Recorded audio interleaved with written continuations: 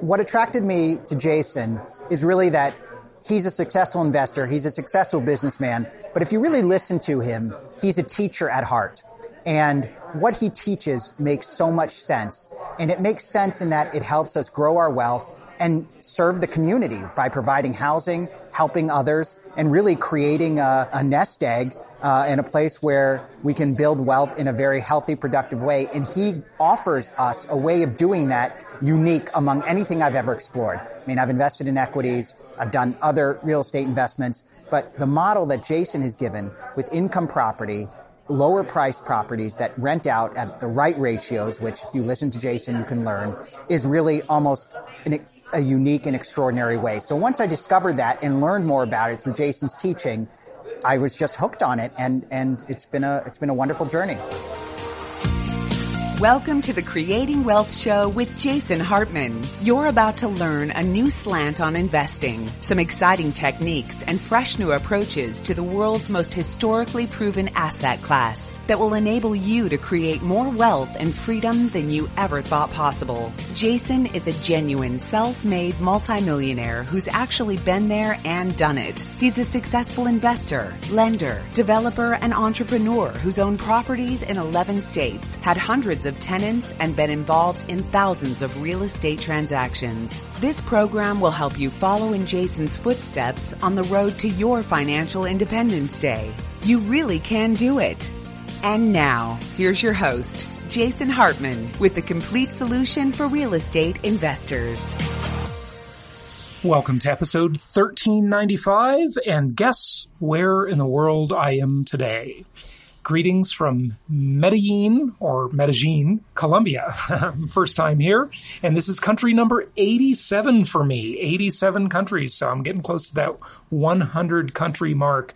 And I'm here with a guest who's been on the show before. He is a YouTube rock star, and that is my buddy George Gammon. And he's been showing me around Medellin since I arrived last night and this morning. And George, thanks so much for being such a great host. And it's just really fun to see Medellin. Yeah, I'm glad you could come down, Jason. It's always a pleasure to have a fellow real estate guy. And I think Medellin's a great market. And it's booming. There's tons of opportunity here, not only from a standpoint of building equity through remodels, but also cash flow as well. Probably not as good as the States. They're not as good as those linear markets back home. But it's a lot of fun here, and there's some good opportunity. Good stuff. George, so what prompted you to move here? I mean, you're an American. Mm-hmm. You've lived in Phoenix, Las Vegas, Portland. Why did you come here? You had a really big business in the States, and then you got out of that, retired, and you came here to do real estate stuff mostly, right? Yeah, to a certain extent. I've actually lived a few places all over the world, a lot of places in the States. And I retired in 2012, and that's when I got into real estate investing. It happened to be a good time. And I went to the Midwest. I started remodeling properties there, keeping them in a rental portfolio or selling them. And as an entrepreneur, I made a lot of money overseas. So when I started to understand the real estate game better, I thought, well, maybe I could just take this overseas. I love to travel, and maybe I could just combine the best of both worlds. So I could explore, but I could still make money in something that I knew well, which at that point was real estate. So back in 2014-15, oil had gone down under $30 a barrel. This is an interesting strategy you're about to hear, folks. He told me this last night. And I wanted a way to go long oil because I knew it was cheap. And I didn't know anything about oil. So I thought to myself, okay, well, Colombia is a country that has a large portion of their GDP is oil. So that means that their currency is going to be more tied to the price of oil, not directly. But so I thought, okay, the currency is cheap. It's tied to oil. I know real estate. So if I can buy real estate denominated in their currency, I'm basically going long oil. So by buying properties in the Colombian peso, you're basically also investing in the oil commodity that you thought was really cheap at the time at about $30 a barrel. Now it's at about $52 a barrel, I believe. And, it's gone up a lot higher than that in the past. So how did that strategy work out? That's really interesting that you would sort of look down the waterfall like that to tie those things in. That's an interesting idea. And how did it work out for you? Well, I want to stress that the main reason I was willing to do that is because I was able to invest in something that I know. If it would have been just going in and buying like oil futures, I would not have done that. Right. So you got to be very familiar with the investment process and the underlying asset. So I want to make sure that I'm clear there. But as far as the investment, I figured I'd have upside two different ways. Number one, the currency we talked about because of oil. And number two, going in and taking an old property and remodeling it and then just get that forced appreciation. And so I figured, and then if both things go my way, you kind of get a double whammy. And if the currency goes against me, well, I know I've got I'm kind of hedging my downside with building that equity through the remodel. So at certain points since 2015, the peso has appreciated dramatically, where on paper, I made a ton of money as a result. But now the peso is pretty much break even where it was in 2015. So I haven't made much money there, but I've made a ton of money on the real estate, the forced appreciation, and also the properties that I've kept and rented out. Excellent. So, of course, we've talked a lot about how the U.S. is a really unique real estate market because the financing for properties is subsidized by the government through Fannie Mae and Freddie Mac. Here in Columbia, there's really no financing almost. So the market is very illiquid and the properties sit on the market for a long time here. And you actually became a reality TV show star here, right? Tell us about your show, and then let's talk about that liquidity and how you take advantage of that as an investor, the illiquidity, I mean. Mm-hmm. What's the show you hosted? And you were showing people your property investments on this TV show here in Medellin, right?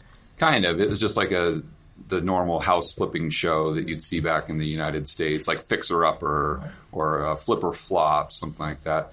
It was at the beginning of 2019, and we were doing all these projects, all these remodel projects.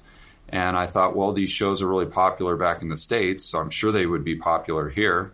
And so that's when my entrepreneurial spirits kind of kicked back in from being retired. It's hard to argue that George is actually retired, but okay. Yeah, but I kind of remembered those days, and I thought, well, let's just make it happen. So I didn't know the first thing about producing a TV show. But that's what we do as entrepreneurs. We kind of shoot first and ask questions later. Right. Ready, Fire, Aim. One of my favorite books by Michael Masterson, a.k.a. Mark Ford. He's been on the show before, but yeah, good. Yeah. So I went to the local station, which is called Telemedellin, and I kind of pitched them on the show. And they really liked the idea. And they said, okay, what we'll do is we'll put it on air. Well, first what they said is they said, give us a demo, like a 5-minute demo. Let us take a look at it. We'll reconvene in maybe 2 weeks, and then we'll kind of play it by ear. And so for that second meeting, they brought in some of their executives and more people that were decision makers. And we just worked our butts off for 2 weeks straight on trying to get a 5-minute clip. And I was watching just hours of reality TV show, which was a nightmare, but just trying to structurally figure out how it's done. So the 5-minute clip was quite a bit of work. Oh, yeah. Yeah, tremendous amount of work. And I took it in there, and the executives saw it, and they loved it. And so they said, well, we were going to hold off and just have more meetings, but we've decided, let's just do it. This is fantastic. That's great. By the way, our guest today is our in-house economist, Thomas Young, and we're going to talk about the presidential candidates and their capital gains tax proposals. So we'll get to that in a few minutes here. I didn't mention that at the beginning. But George, so you did the TV show, and that was great. And then you're buying these properties. Tell us about, some of those deals and how they came down and kind of what you're doing here. Are they all flips? Have you done any buy and holds here? I know you're doing buy and holds in the U.S., in the Midwest, but are you doing any buy and holds here in Columbia, or are they all flipping, buy, renovate, flip? Yeah, so I've got a couple buy and holds here, but generally the goal is to flip them as fast as I can. And it all starts with what you were saying earlier and the inefficiency of the market. So it's good and it's bad. It's bad in the sense that if you have a finished property, even if it's in the premier location, it's most likely going to take you at least 6 months to sell it, sometimes even longer. Generally, if you've got the right product at the right price, then you're going to sell it within that 6 months, but you never know. So the way that works to your advantage is that there is very little liquidity in the market. I read a statistic the other day that only 3% of Columbians have mortgages. Wow. Yeah. So if you find a motivated seller, and they're far and few between because most people own their properties outright, but I've actually found motivated sellers that do own their property. As an example, one deal I got the other day that was just incredible. The couple owned the property here, but they lived in Miami. They were Columbian, and they got into debt problems in the United States. So this was their only asset that they could liquidate. And so I could negotiate and basically give them any price I wanted because they were just desperate for the money. And it's just like the States, you make money on the buy side. And so I got that at such a steep discount that even if that property takes me 6 months or a year to sell, the returns that I'll make on that without any leverage would far exceed what I can get back home. That's fantastic. Very interesting. Okay, I want to ask your thoughts on the broader economy for just a moment. We got a few minutes left before we got to get to our guest. But you interview a lot of great people on your show, on your YouTube channel, including Jason Hartman, by the way. That's right, all the time. And I know you discovered my podcast back in 2012, and that was one of the things that sparked your interest, so I feel honored to be part of that. But what's the vibe you're getting? What are some of your overall impressions from the many, many interviews you've done and the masterful whiteboard videos you do on your YouTube channel? And by the way, I also want to give another shout out to our client, Clay Slocum, who saw your YouTube channel and you were talking about me and he said, you got to talk to this guy, George. And so that's how we connected. So thank you, Clay, for that. But your overall impressions, your overall thoughts about where things are going, any strategies people listening should use for their investment portfolio? Kind of a very general, broad question here. Yeah. From the experts that I talk to, and these are guys like Jeff Snyder, Luke Groman, Brent Johnson, Rick Rule, there's a consensus that the economy in the United States is very precarious, and more so even the stock market. But now, unfortunately, we've financialized the economy so much in the United States that if the stock market goes down, the economy most likely will go down with it. It's not supposed to happen. That's the tail wagging the dog. But on the flip side, a lot of these professional money managers know that they still need to be in the market because although they hate the fundamentals, right, you can't fight the Fed. Yeah. And if the Fed is printing all this money and injecting all this liquidity into the market, it's most likely going to continue to go up even though the fundamentals stink. And everyone knows the market's extremely expensive. I mean, look at the CAPE ratio. I think we're at 30 right now. It's only been at 30 maybe 2 or 3 times. What is the CAPE ratio? Okay, so the CAPE ratio is the Shiller PE index. It's also called the CAPE ratio. And that looks at the broad PE ratios for the S&P. I believe it's the S&P. And so you can look at 1929 as an example and see what the investors back then were paying as far as a PE or a multiple for businesses. You can see what they were paying in 2000. It actually got to its high in 2000, which is about 44. But it's at 30 now, roughly. And it's only been at 30 or above twice in history. That was 1929 and 2000. So you look at both of those periods, and I think everyone would agree that we were in huge stock market bubbles then. So if we were in bubbles then, why are we not in a bubble now? That's a very good question. A couple things I want to point out and bring up some talking points on this. Number one, of course, those PE ratios that are so out of whack, you always have to ask yourself, compared to what?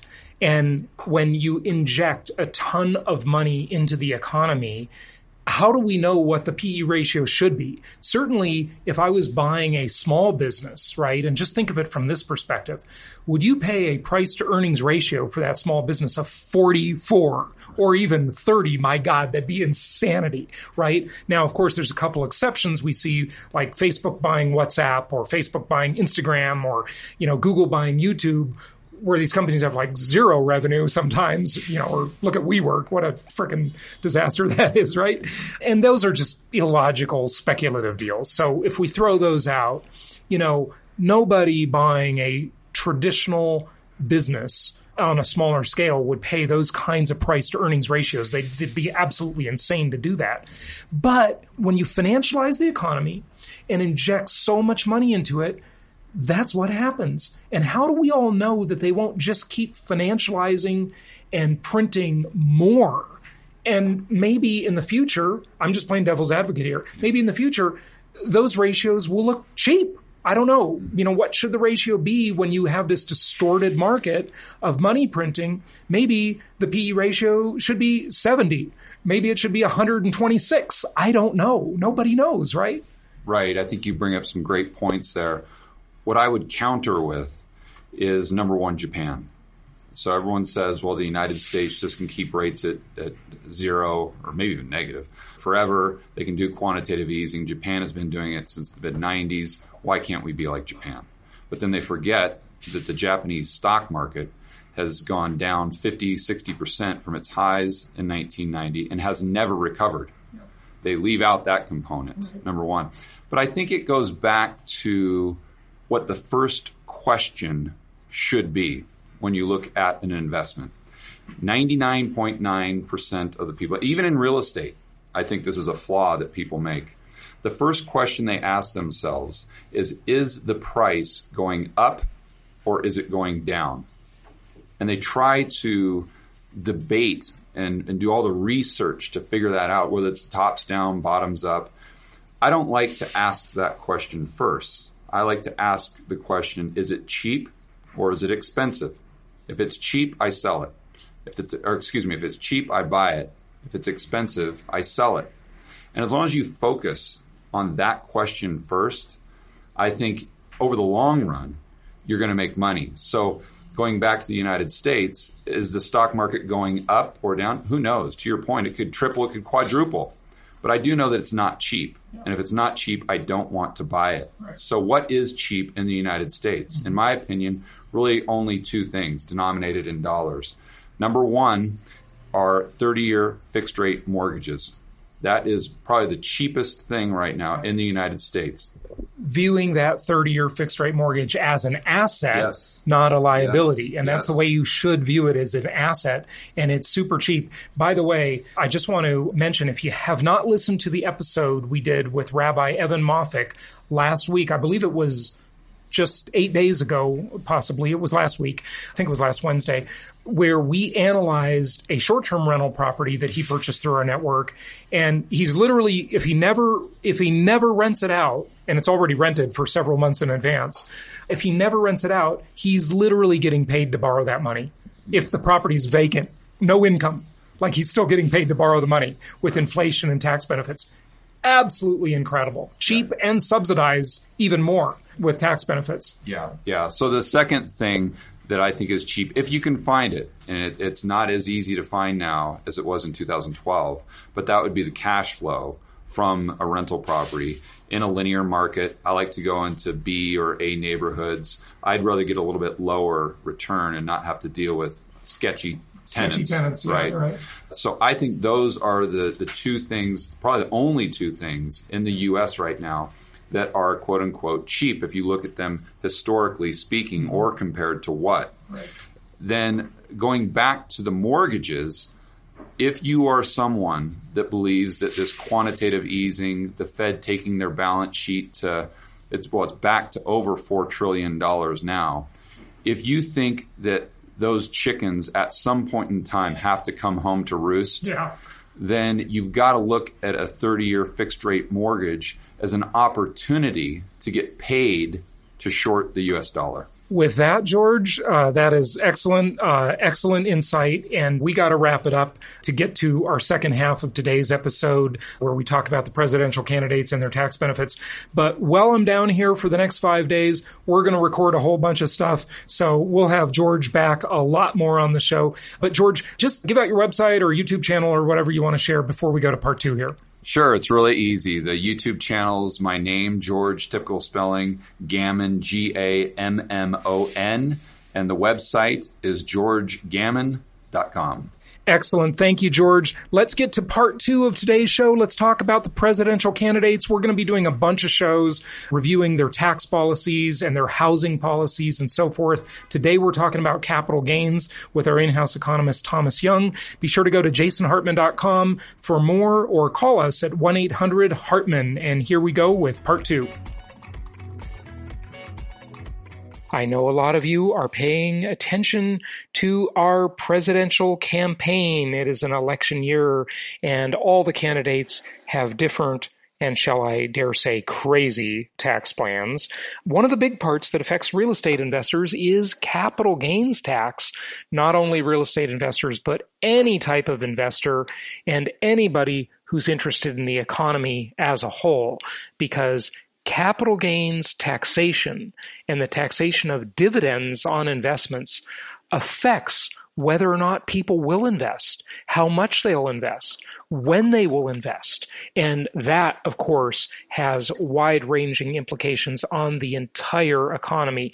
I've got our in-house economist with us, Thomas Young. Thomas, welcome back. Good to be with you. Thank you for putting together some research on this topic. And what do you want to start with? We've got a little CNBC clip we want to play for our listeners about this.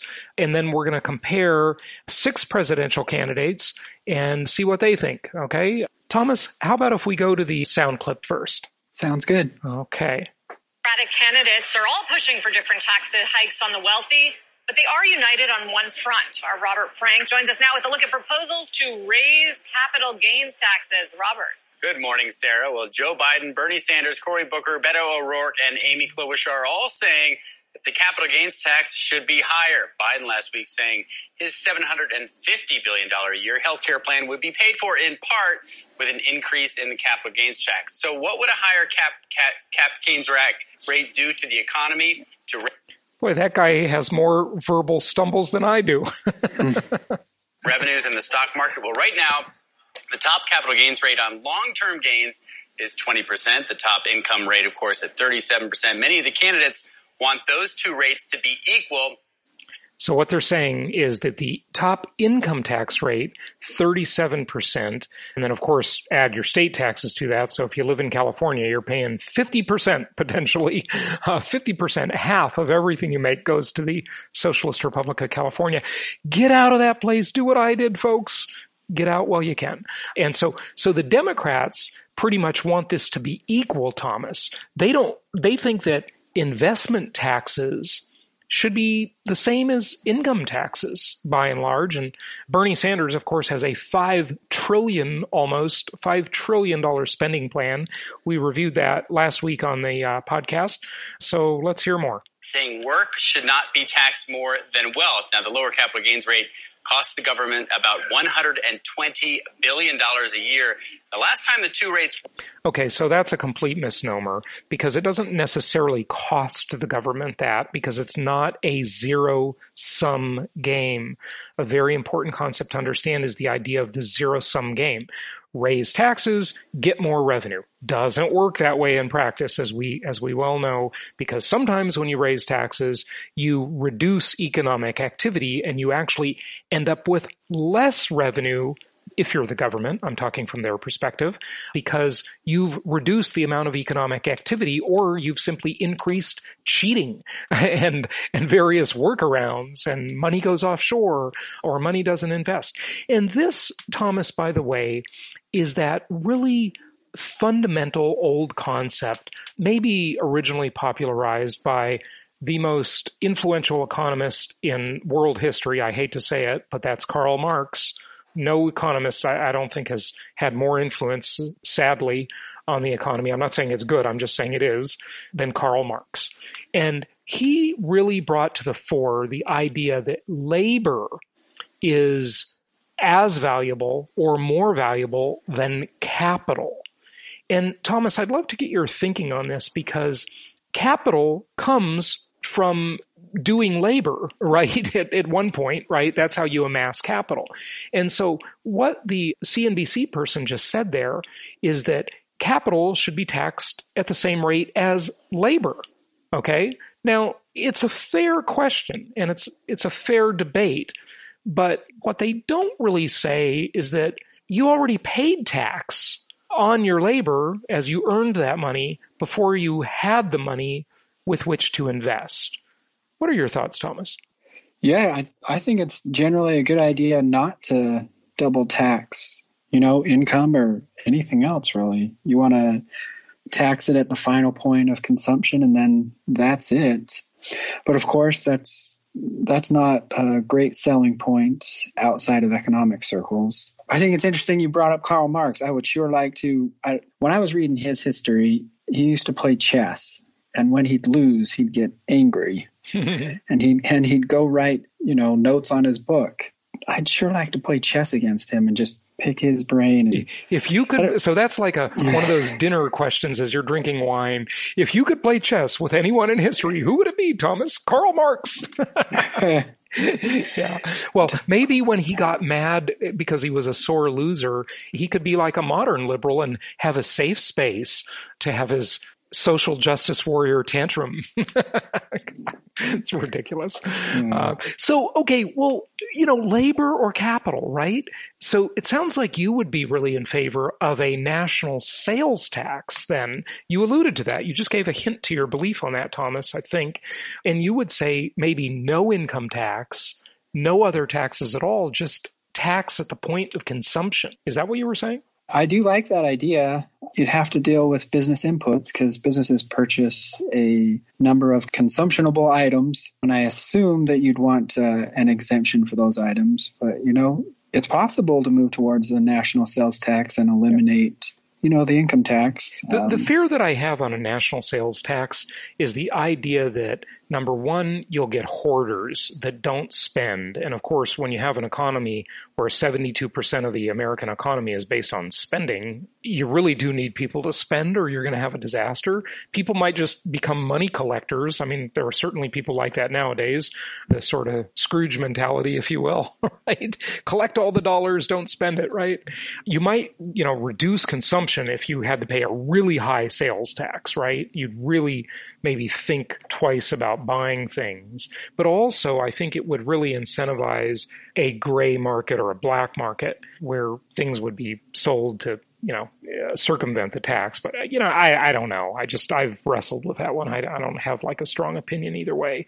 But you do agree, Thomas, that taxing capital gains is basically double dipping by the government. It's double taxation, right? Because you earned the money with which to invest. You paid taxes as you were earning it. And then you invest it, and now you got to pay more taxes on the result of the investment. Is that what you think? Yeah, there are at least two main arguments for it. The first is double taxation, and then the second is a lower capital gains tax respects risk. And I don't know, I think most Americans respect the idea that when you take risk, there's a benefit to society at large, and that should be acknowledged. Mm-hmm. Right. So we want to, in other words, what you're saying is the government's tax code currently encourages investors to take risk, and that risk sometimes is successful and grows the economy, whether it's the risk of buying a property and renting it to people, and all our real estate investors certainly know that can be a little bit risky. It's not very risky if you do it right, but everything has risk attached to it, or starting a business, or anything that sort of puts capital formation into the economy. That's a risk. It should be rewarded with a lower capital gains tax. Now, Trump wants the capital gains tax even lower. Elizabeth Warren, what does she want? Oh, they all pretty much say they want a capital gains tax at ordinary. Let's see. Trump on the one side wants to lower it by inflation indexing the capital gains tax rate. The 5 Democratic candidates, Warren, Biden, Sanders, Buttigieg, and Bloomberg, they've all mentioned taxing capital gains as ordinary income. Bloomberg's a little different in that he said he wouldn't do that until someone reached $1 million in income. Okay, so in other words, you get either, I don't know if Bloomberg says free capital gains tax if your income's under $1 million, or if it's unchanged, if it's still 20%, and then you jump to ordinary income tax rates on capital gains events when you make over $1 million, right? Is that what he's saying? Yeah, that's the idea. The one thing that's unique about Bloomberg is that he has suggested to get rid of the 1031 exchanges. Oh, wow. That would really stifle the marketplace. There would be a lot less activity in terms of refinancing or purchase money loans for, new properties that people buy. Real estate brokers would make a lot less money. 1031 exchange companies, title companies, mortgage companies, that there's so much attachment to everything. I think if you got rid of 1031 exchange, that would really, really make the market a lot quieter. And that would be very bad news for the economy. What do you think? Yeah, obviously it's risky. It's really risky. Yeah, that would be a terrible idea. Bloomberg doesn't know what he's talking about. It's interesting that someone can be that successful in business and be just so clueless when it comes to tax policy and government policy. But hey, that's just my opinion. He's a lot richer than I am. Bloomberg, though, funny. Did you hear about he wears these old shoes? He just likes his old shoes, even though he's a billionaire. Okay, let's listen to a little more of this sound clip, Thomas. Were the same, and there was a time, was back in 1987, both at 28%. At that time, revenues from capital gains actually doubled in 1986 as investors rushed to sell right before that higher tax took effect, and then revenues fell by about 50% in 1987. Now, what happened to the stock market? Well, it was flat the first year and then up about 25% in the 3 years after. Most studies show no strong connection between capital gains rates, the economy, and the stock market. But a study from the Tax Foundation found that if the rate was increased, revenues could fall by $122 billion a year. GDP could fall slightly, and employment would fall by about 1 million jobs. Now, the reason Democrats love this tax is that 70% of all capital gains go to the top 1%. So, Sarah, when you look at all the possible taxes out there, the wealth tax, the estate tax, the income tax, the capital gains rate is the most progressive because, again, you would really target the 1% and even the 0.1% with the capital gains increase. Interesting, Robert. You have it on the left hand. On the right hand, you got the administration continuing to toss out the idea of indexing it to inflation.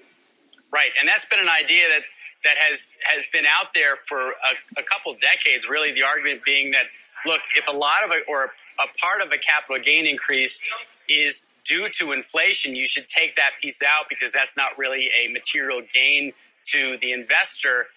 And of course, those on the left saying, well, then you're talking about another tax cut for the wealthy. But that's been an argument, and there is some basis in fact by saying, look, when you have a capital gain, a portion of that is due to inflation. And that's absolutely right, and that's what Trump's plan is, and so I'm going to side with Trump on this one. Absolutely. The White House would argue, and then we've already heard this from some of the White House's favorite economists like Stephen Moore, that would be a significant boost into the economy into November 2020. Well, what would that mean if the Democrats go the other way? Yeah, look, the argument for a capital gains rate being lower than ordinary income is that you need to incentivize capital. You need to incentivize people to invest with a lower rate. But there is so much capital in the world right now that is a harder argument to make. And again, it is tough for most people to say, wait a minute, I get taxed higher for working than I do just making money off money. And that's an argument that's working well on the campaign trail and will be tough in the next election as well to defend. And that was exactly Karl Marx's argument. So very interesting how these old ideas keep coming back to us. Thomas, I got to wrap it up. Got to jump to another interview. But thank you for bringing up this topic. It's a great one. And we want to discuss the rest of the tax plans for the various candidates on an upcoming episode. There's a lot more to it. There's the idea of a wealth tax, tax rates in general, estate taxes. We discussed today capital gains. We didn't discuss dividends, but we did discuss capital gains. We got to discuss capital investment, international income, payroll taxes, and real estate. Big topic right there, and investment income too. So, Thomas, thanks again for joining us, and we will talk to you real soon to finish out the presidential candidates' tax plans. How's that sound? Yeah, good to be with you.